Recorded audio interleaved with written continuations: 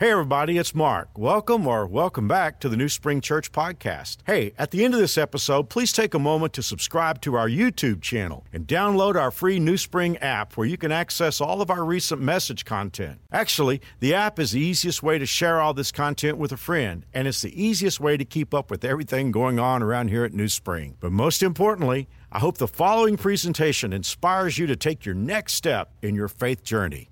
Enjoy.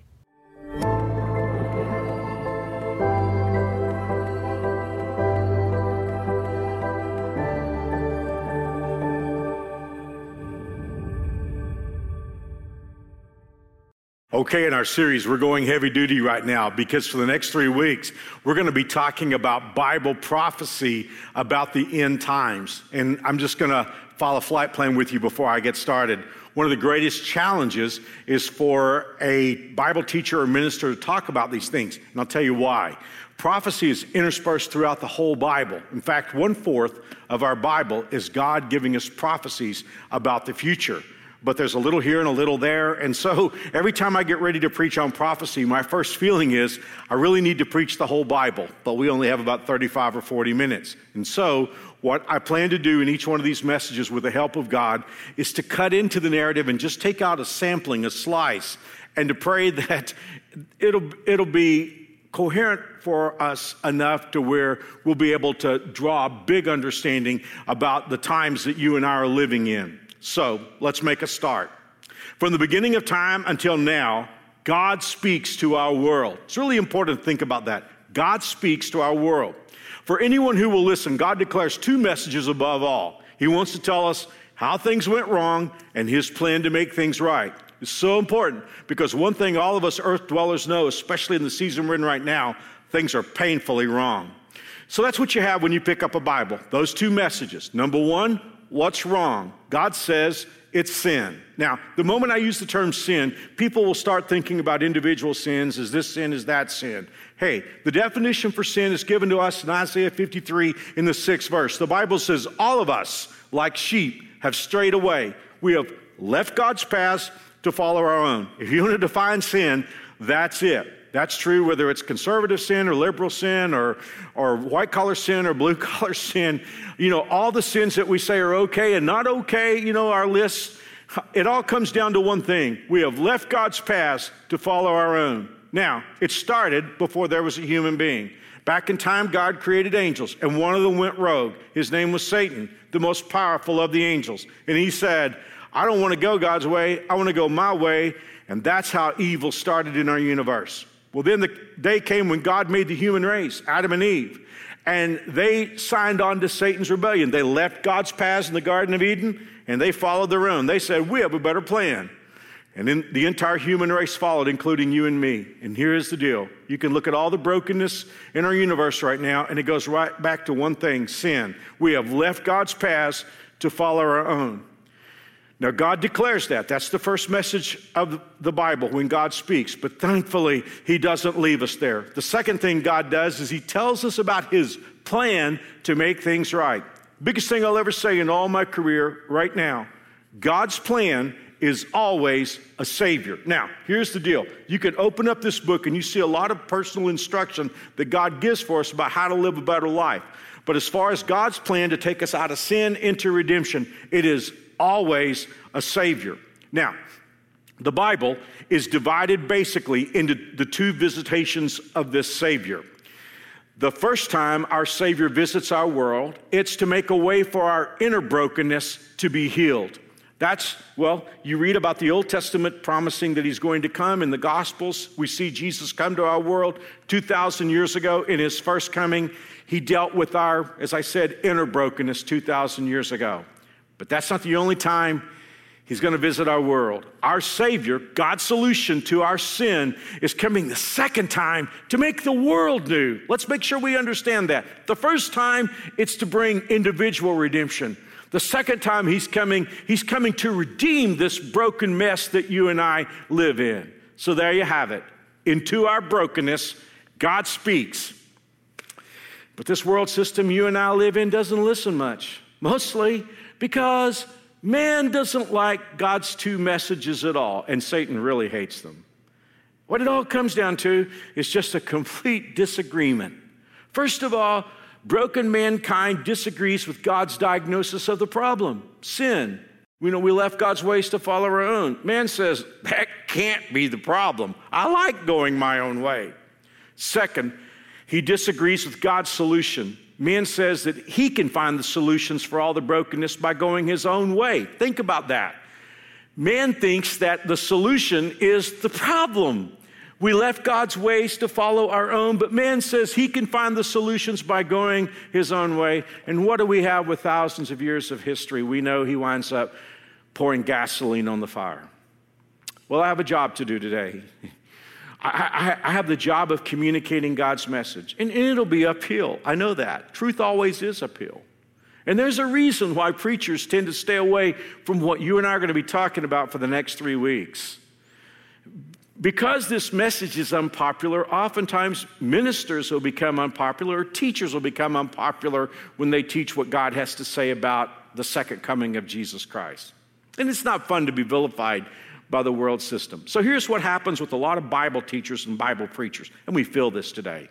They try to synthesize God's message with the message of the world system. In other words, it's like, well, God says a little bit here, but in order to make it popular, I'm going to bring it together and synthesize it. Imagine that, trying to bring together opposites as if somehow God has called preachers to negotiate a settlement for him.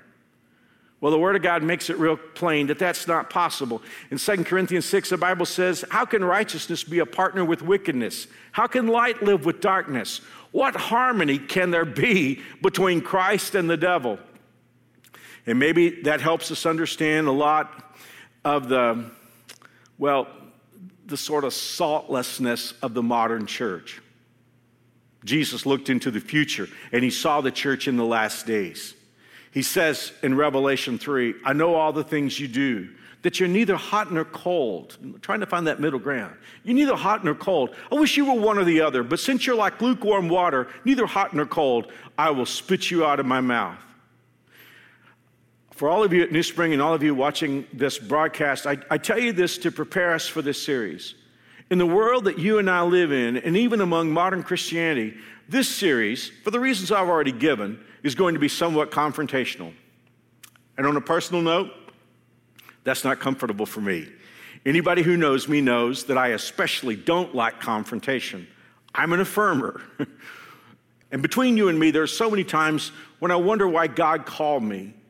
But when I think about it, sometimes it makes sense. We all know what happens when a confrontational person confronts. The message often gets lost in the attitude. So maybe that's why God called me to bring this message. But it's not about me anyway. God speaks. We should listen. So here we go. In God's plan, as we saw a few moments ago, Jesus came the first time to deal with the brokenness inside of us. He died to pay for our sins and rose from the grave. That's phase one, to use a popular term today. But right before he left, he gave us phase two of God's plan. This is Jesus on the night of his arrest before his crucifixion. And this is huge. Jesus said to his disciples, who were freaked out about him telling them that he was going to leave them, Jesus said, if I go and prepare a place for you, I will come back. It hasn't happened yet, but I think about that today. Jesus said, if I go, I will come back and take you to be with me, that you may also be where I am. After Jesus ascended into heaven, the angel said to the disciples, men of Galilee, why do you stand here looking into the sky? This same Jesus who has been taken from you into heaven, look at these next three words, will come back in the same way you've seen him go into heaven. You see this broken world? Oh, that's easy today. That's God's solution to this broken world.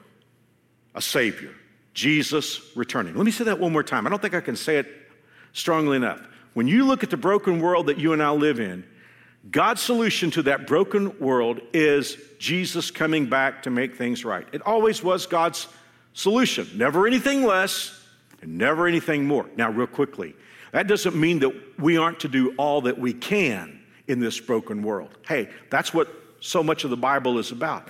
God is giving us instruction. He's left us here to be agents of Jesus, agents for change. But still, not wanting to rain on anybody's parade, with everything good that we can do according to God's word, nothing is going to fully redeem this world until Jesus returns. Well, our series is called Signs of the Times. I'm 63. I've been in the ministry since I was 16, or at least been preaching since I was 16, pastoring since I've been 20. I can't tell you how many times I've brought sermons called Signs of the Times. But it's so important for our world right now. See, here's the thing. For anyone willing to pay attention to God, with hundreds of verses in the Bible, God gives us signs, what to be watching for, so that we will know the season when Jesus will return. Now, real quickly, the Bible tells us that nobody knows that exact day or that hour when Jesus will return. I don't know exactly why God said that. Perhaps because God sees seasons in which he gives us a little more time. We'll see. I don't know. That's up to God. But here is what God does do. He gives us clues, signs, signals, so that we will know what's going to happen right before Jesus comes back. Now, here is one of the major complications about studying the return of Jesus. Because when you dive into this thing about Jesus coming back, his return is divided into two operations because he has two jobs to do. Now, one more time. When Jesus comes back to make everything right, there are two operations. The first time that he comes back, he returns above the earth. Doesn't touch down, it's an evacuation. Now, if you really want to expand on this, we have a series that we did called Clash of Dynasties, and I do a message on the evacuation. If you want to have a whole message on that, you can check that out. But now here's the deal. This first phase of Jesus' return is necessary because right after that, the world is going to go through a 7-year convulsion where all kinds of terrible things are going to happen. The term the Bible uses, and it's a term that a lot of people have heard before, is the term the tribulation. In order to understand the tribulation, Jesus put it this way. He said it's the worst time the world's ever gone through, or the worst time, it'll be worse than anything the world would ever go through after. And he pointed out in a sermon that Jesus preached while he was on the earth in his first coming, he pointed out that the time period had to be short, hence 7 years, short, or nobody would survive. So, we know Jesus is coming back, evacuation, not touching down. He's going to take those with him who have already accepted him to keep them out of this 7-year convulsion. What is this 7-year thing about, this tribulation? Well, this is where it gets really complicated and interesting. The tribulation is God's judgment on sin.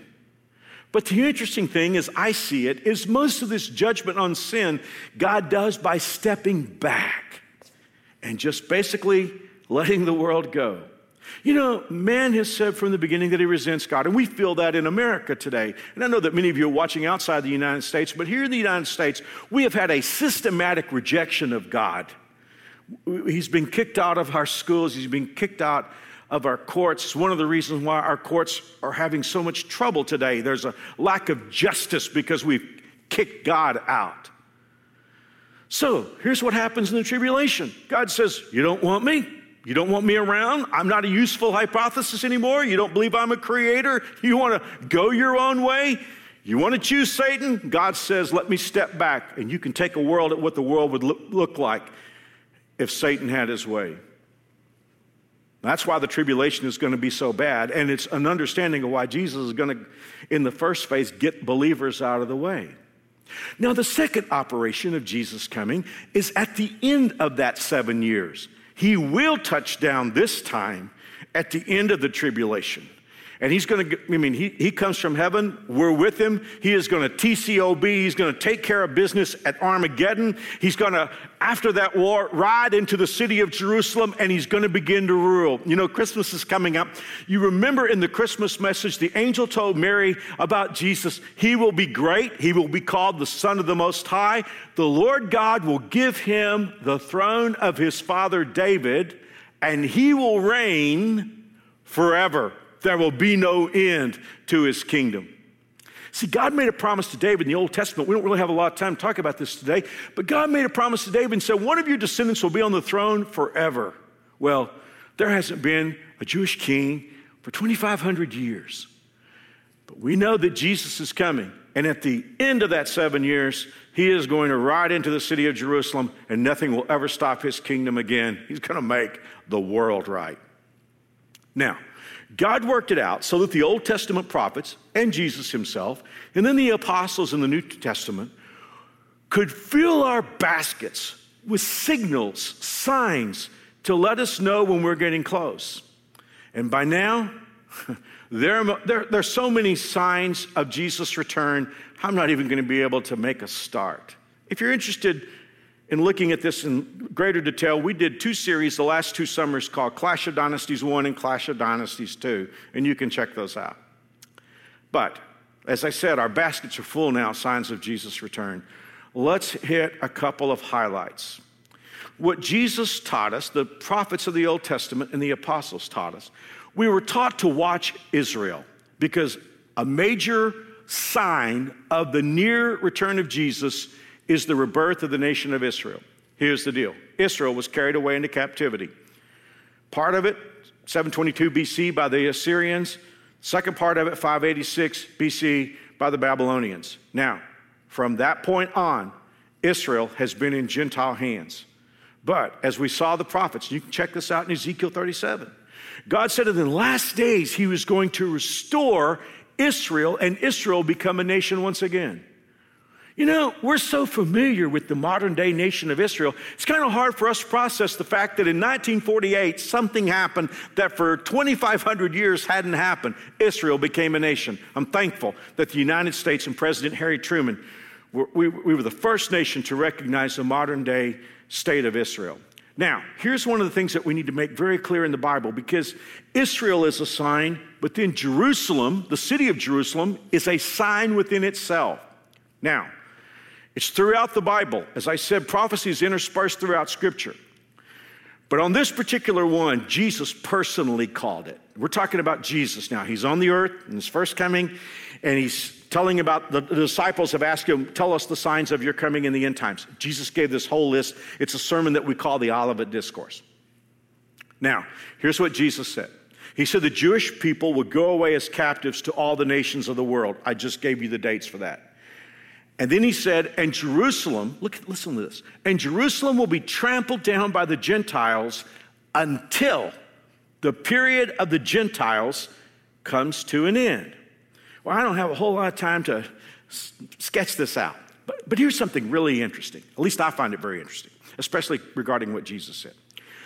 When the modern day nation of Israel formed, the Jews were reluctant to do anything with Jerusalem.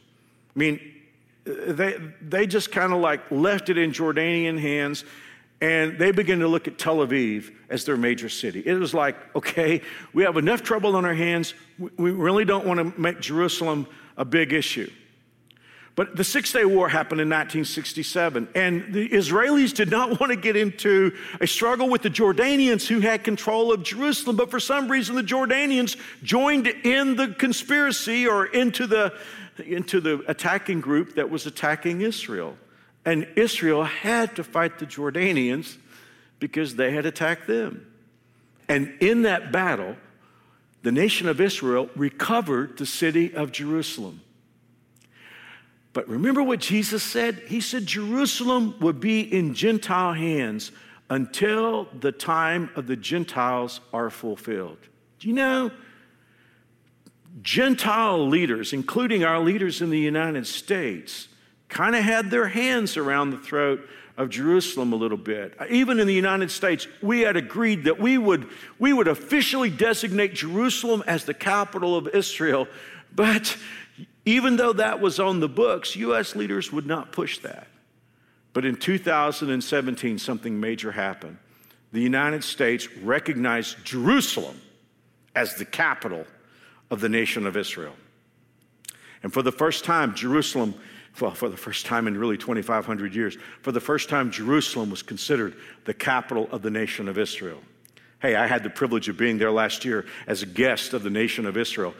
And there's a picture of myself and the consul general here in the United States for the Southwest standing outside the new embassy. And I remember that moment last June when I stood there and I thought, I have in my lifetime lived to watch Jesus' word and prophecy about the last days come true. Now, okay, let's see where we are.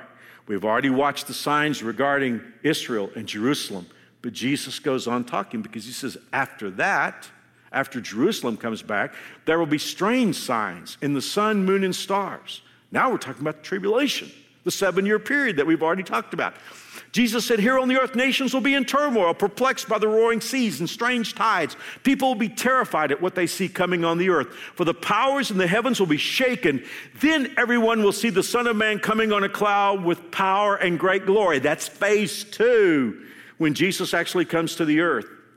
The first coming, the evacuation, has already happened by verse 27. So Jesus said, this is major. In fact, you just heard our worship team sing this a few moments ago.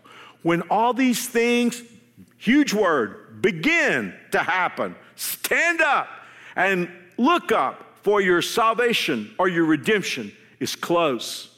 And then he gave them this illustration. He said, notice the fig tree, which is a symbol of Israel here, or any other tree.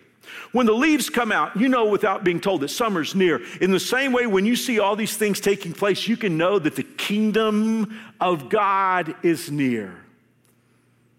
Listen to Jesus. He said, watch Israel, watch Jerusalem. And then he told us to pay attention to some of the things that were going to happen in the tribulation. Now, for those of us who are Christ followers, we're not going to go through the tribulation. We're part of that phase 1. But let's talk about where we are, because this series is called Signs of the Times. And so, obviously, you could look at the regathering of Israel and it becoming a nation. You could see that as a sign. You could see what was going on in Jerusalem. You could see that as a sign. But now we're watching stuff that probably is going to be big in the tribulation period. And we're seeing those things happen. And as we see things that we know are going to factor into the tribulation, we can know that we're getting very close. Let me go off on a side trail for a moment. You know, it is odd that Christians, I'm talking about a lot of pastors especially, it's like we quit talking about the coming of the Lord. You know, 50 years ago, 60 years ago, Hal Lindsey wrote his book, Late Great Planet Earth. It was a bestseller. You know, there were all kinds of sermons, there were all kinds of music. Even Hollywood got into it. Hollywood had a lot of movies, and some of them were pretty oddly accurate about the tribulation and the Antichrist. But it's like it's gotten quiet all of a sudden. You know, and that raises a question. Have the signs fizzled? Are we seeing fewer signs leading up to the coming of the Lord? Not at all.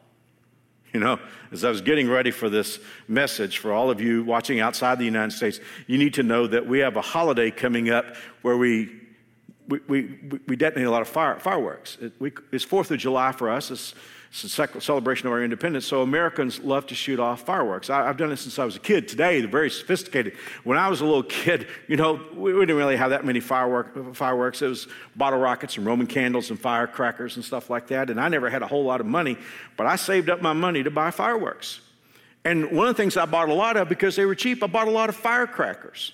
And you know, when you first get those firecrackers, you know, at the beginning of the fireworks, you know, on the 4th of July, you shoot them off one at a time. You carefully unlace the fuses, you know, and then you detonate one, and then, you know, you might tie together two, and you hear pop, pop, and then you might tie together a few more. But there was always that moment when I got to the end of the night, and I still had several packages of firecrackers left, and you'd light off the whole package. Now, for all of us who are familiar with that, you know the sound that makes when a whole package of firecrackers are detonated and pop, pop, pop, pop, pop, pop, pop, you hear that sound. Well, when I think about the signs of the coming of the Lord, it's like if you go back 100 years ago, it might be pop, and then another pop, and then maybe a couple of pops. But the times that you and I are living in right now, it's like the whole pack is going off at one time. Okay. Israel, that's settled. It's a nation. After 2,500 years, happened in 1948. Jerusalem, 1967, 2017. It's already in place. So now, we need to watch for signs of the 7-year tribulation. Why do I say that? Because 2020 2020, the year we live in, has been full of them. Let me see if I can take something complicated and streamline it. The tribulation, the stuff that's going to go down in those 7 years, is spelled out in the book of Revelation. If you want to read about the tribulation, it starts in Revelation chapter 6 with the entrance of the Antichrist, and it ends in chapter 20. So everything between Revelation 6 and Revelation 20 have to do with the tribulation period. Now, when you read about those 7 years, between you and me, between Revelation 6 and 20, there's a lot of mind-blowing stuff in the middle, and it's so easy to get lost in all the bad things that are going to happen. There are the seal judgments and the trumpet judgments and the bowl judgments and all the things that happen. It's easy to get lost in that. If you want to understand the tribulation, if you really want to know what's going on in the tribulation, and more importantly, recognize the signs as we get close, there is one explanatory line. I mean, take the whole 7-year tribulation, and there's one line in chapter 13 that explains it. So, if you take that line and you work backward, then you can understand the tribulation. Here is the line. They, it's talking about the people in all the world, they worship the dragon. That's a metaphorical term. We're in a middle section of Revelation that focuses on Satan, his rebellion in heaven before creation, and his activities on the earth and in the tribulation period. And already, as a term to describe his character, God has called him the dragon. Now, that's it. For this last day's 7-year period, the key to understanding everything is the whole world worships Satan. You take that, you work backward. The world worships Satan. It's what Satan has always wanted. Now, I've been in church for a lot of years. I hear somebody say, oh, you mean everybody's going to go and draw pentagrams and wear black hooded robes and sacrifice animals in the forest? That's not Satan worship. He's got to laugh all the way to the bank at that stuff. That's not Satan worship. You want to know what Satan's worship is? Okay, Jesus gives it to us. John 8:44. He's always hated the truth because there's no truth in him. When he lies, it's consistent with his character, for he is a liar and the father of lies. By the way, the scriptures tell us that Satan doesn't appear as a goat head and, the freaky kind of stuff that we think about that's taken from, music album projects and from movies. Satan presents himself as an angel of light. Satan presents himself as a good person, as the solution to our problems. So, how do we know if the world is getting closer to Satan worship? It's real easy. It's very simple, because what Jesus said, Satan is a liar. In Satan worship, good is bad. Bad is good. Right is wrong. Wrong is right. Lies are the truth. The truth is a lie. Facts are our enemies. Lies are our friends. God is dangerous, and evil is a solution.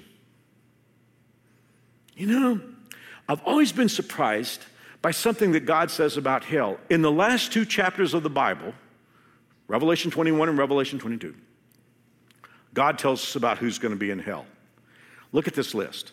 But the cowardly, the unbelieving, the vile, the murderers, the sexually immoral, those who practice magic arts, the idolaters, and then look at this, all liars, their place will be in the fiery lake of burning sulfur. Now, God comes back to that theme at the very end of the Bible. Revelation 22 is the last chapter of the Bible. In verse 15, God says, but outside, in other words, these are people that are in hell. Outside for good are sorcerers, fornicators, murderers, idolaters, and then it's like there's an emphasis here. All who love and live, one translation says, all who love and make lies. So, we can see that falsehood in any form, wherever it appears, falsehood is Satan's handiwork. Well, my time is running out for this message, and I'll pick this up next week, but I can't leave it here. I've challenged us to watch for signs. And we've seen that the seminal fact of the tribulation is that the world worships Satan. And for anybody paying attention, in the world that you and I live in, we understand that it's the force, and that's what Satan is. He is an angelic power, and he uses force. Jesus called him the ruler of this world. We see that it's very operative in our world today, where the bad is good model has just about completely taken this world over. Now, I want you to work with me, because we've been talking about signs. If we're getting close to the tribulation, then we got to look at what's going on, and we got to say, what does it have to say about what's going on right now, and how can we interpret signs? Got to tell you this. I've been watching this since I was a kid. I listened to my dad talk about prophecy, and he would talk about how that at the end everybody would worship Satan and the Antichrist. I used to sit out there and I would think to myself, I don't see how that could happen, because the world has got so many power centers and power brokers. How does the world go from so many belief systems to one? Remember a few moments ago I said start with the worship of Satan and work backward? Well, we know this. He uses a man. The Bible calls him the Antichrist. He uses a world leader. This is so clear throughout Scripture. He uses a world leader to unify all people around a political agenda so that he then can deliver the world to Satan.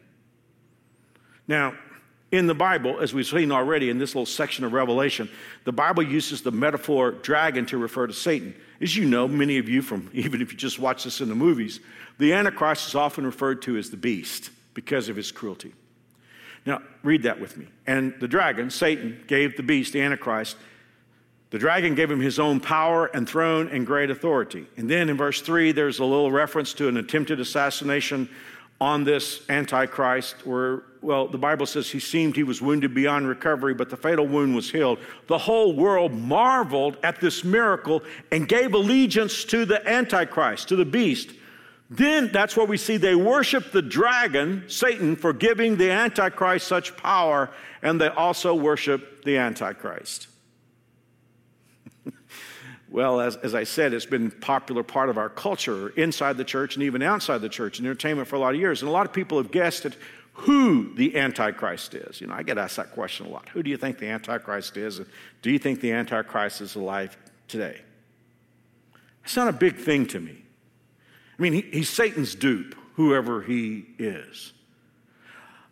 I focus on his agenda, what he's going to do, and what would have to happen for this world to accept a single world leader. I mean, those of you who study geopolitics at all, you got to realize we have a lot of cultures in our world, and for the whole world to accept a single world leader, we know that some stuff would have to happen. When I watch 2020, I see all those things happening.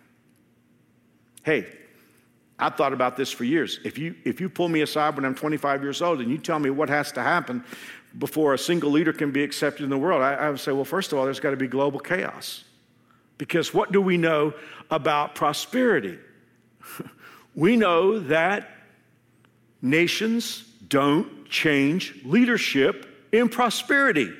They change leaders when there's chaos.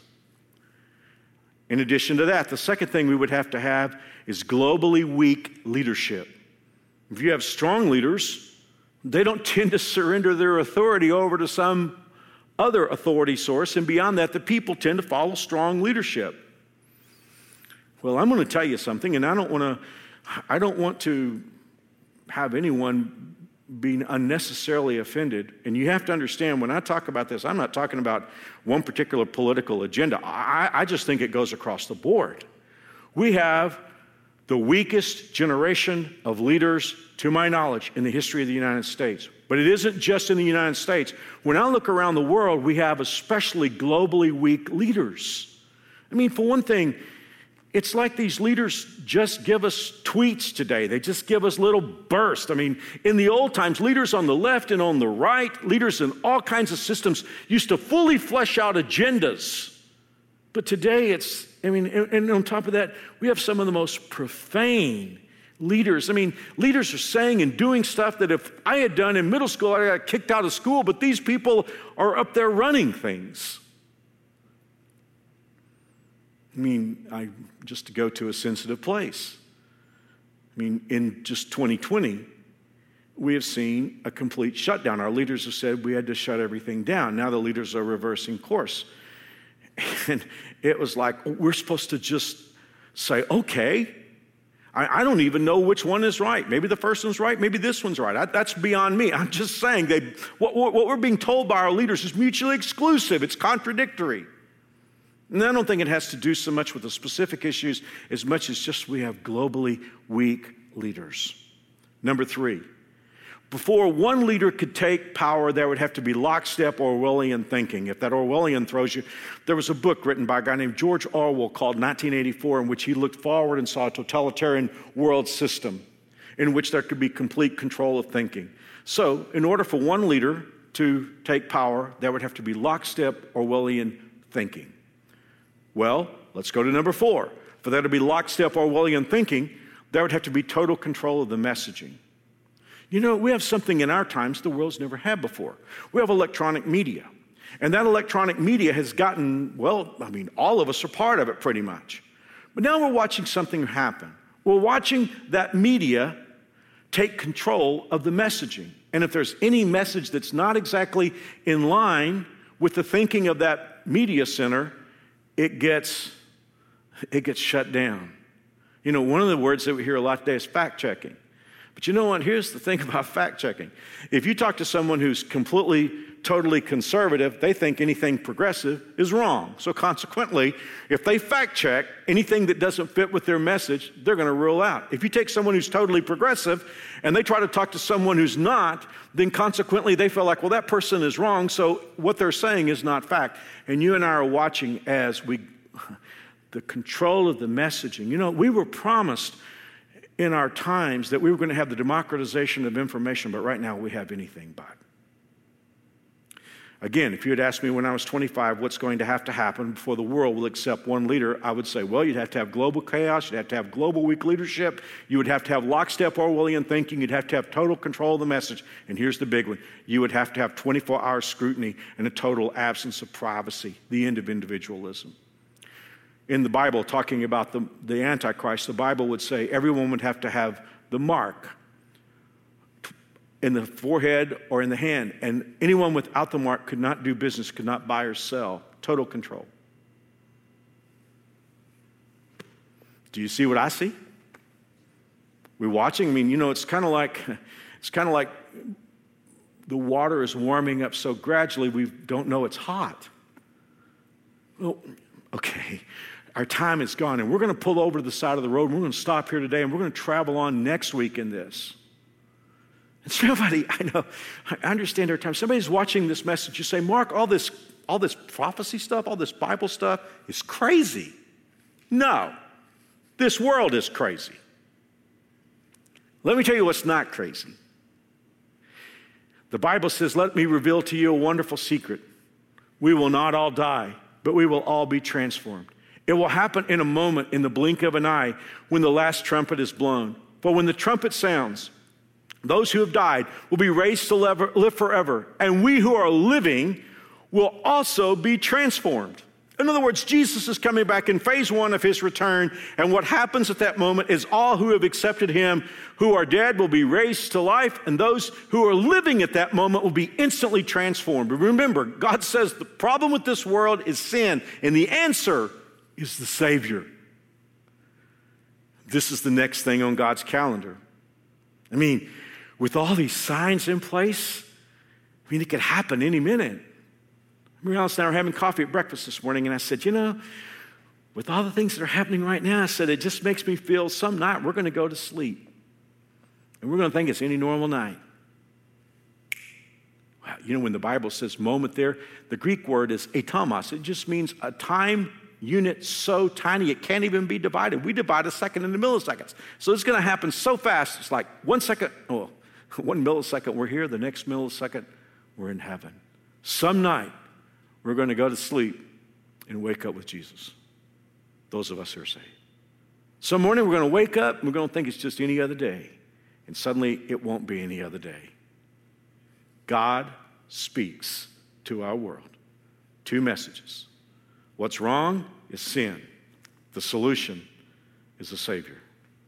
And what it all adds up to for you and me right now is accept our salvation. Jesus has already come. He's already died for our sins and risen from the grave. Accept him as your personal healer. And then start looking for your Savior because he could come any day now. Now I could be talking to a lot of you who are Christians and you say, Mark, I've been thinking about this for years. And he hasn't come. I have a favorite story. Lee Eclov, in his Sermon on Heaven, tells this story. It's the story of a pilot in the Air Force named Robbie Robbins, who was a pilot during the first Iraq War. After his 300th mission, he was surprised by his commander with the instructions to immediately pull his crew together and fly his plane home. They flew across the ocean to Massachusetts, and then the crew drove all night to western Pennsylvania. And his buddies dropped him off at his driveway just after sunup. He was immediately greeted by a big banner across the garage that said, "Welcome home, Dad." At that point, Randy picks up the story himself. He said, when I walked into the house, the kids, about half dressed for school, screamed, "Daddy!" Susan came running down the hall. She looked terrific. Hair fixed, makeup on, crisp yellow dress. And Randy said, "How did you know?" And his wife said, "I didn't." Through tears of joy, she said, "Once we knew the war was over, we knew you'd be home one of these days. We knew you'd try to surprise us, so we were ready every day." That is where we are. The signs, we got a basket full. We know we're headed straight into the coming of the Lord, and we need to be ready every day. Well, as I said, we got a lot more to cover, and I'm out of time for today. I hope you'll check us out next week as we go forward with this. But throughout this whole message, I've said that the problem that we have, God has made it clear as he speaks, the problem is our brokenness. We've all of us. Let us never point to somebody else and say that person is the problem in our world. We all are the problem. We've all left God's ways to follow our own. But God didn't leave us there.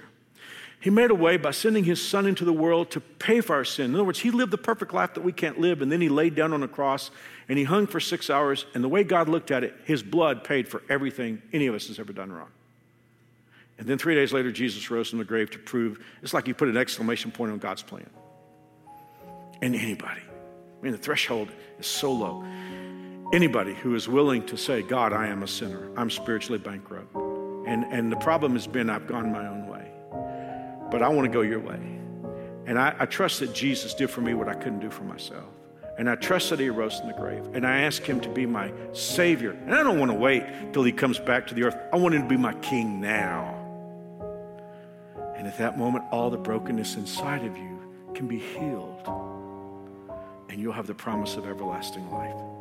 Would you like to make that decision right now? If you've never made it before, why not do it right now? Because all God's looking for is for you to invite Jesus to come in. Jesus said, "I'm standing at the door knocking. If anybody opens the door, I'll come in." How about you opening the door today? You can pray with me. I'll pray this prayer slowly, and you can repeat it after me if you wish. Dear God, I know I'm a sinner. I've gone my own way. It hasn't worked. I believe Jesus died for me. I believe he arose from the grave. I choose Jesus to be my Savior and my King. Thank you for hearing my prayer. Thank you for forgiving me. Wow, one more thing. If you just prayed with me, I want to offer you a gift. We have a box that we've prepared here at New Spring. It's got a Bible just like I preach from. It's also got a little book I wrote, some other cool things. And this little book will help you understand a lot more about what it means to invite Jesus Christ into your life. If you're here in the continental United States, all you have to do is text PRAYED, P-R-A-Y-E-D, to 97,000. and we'll get this to you.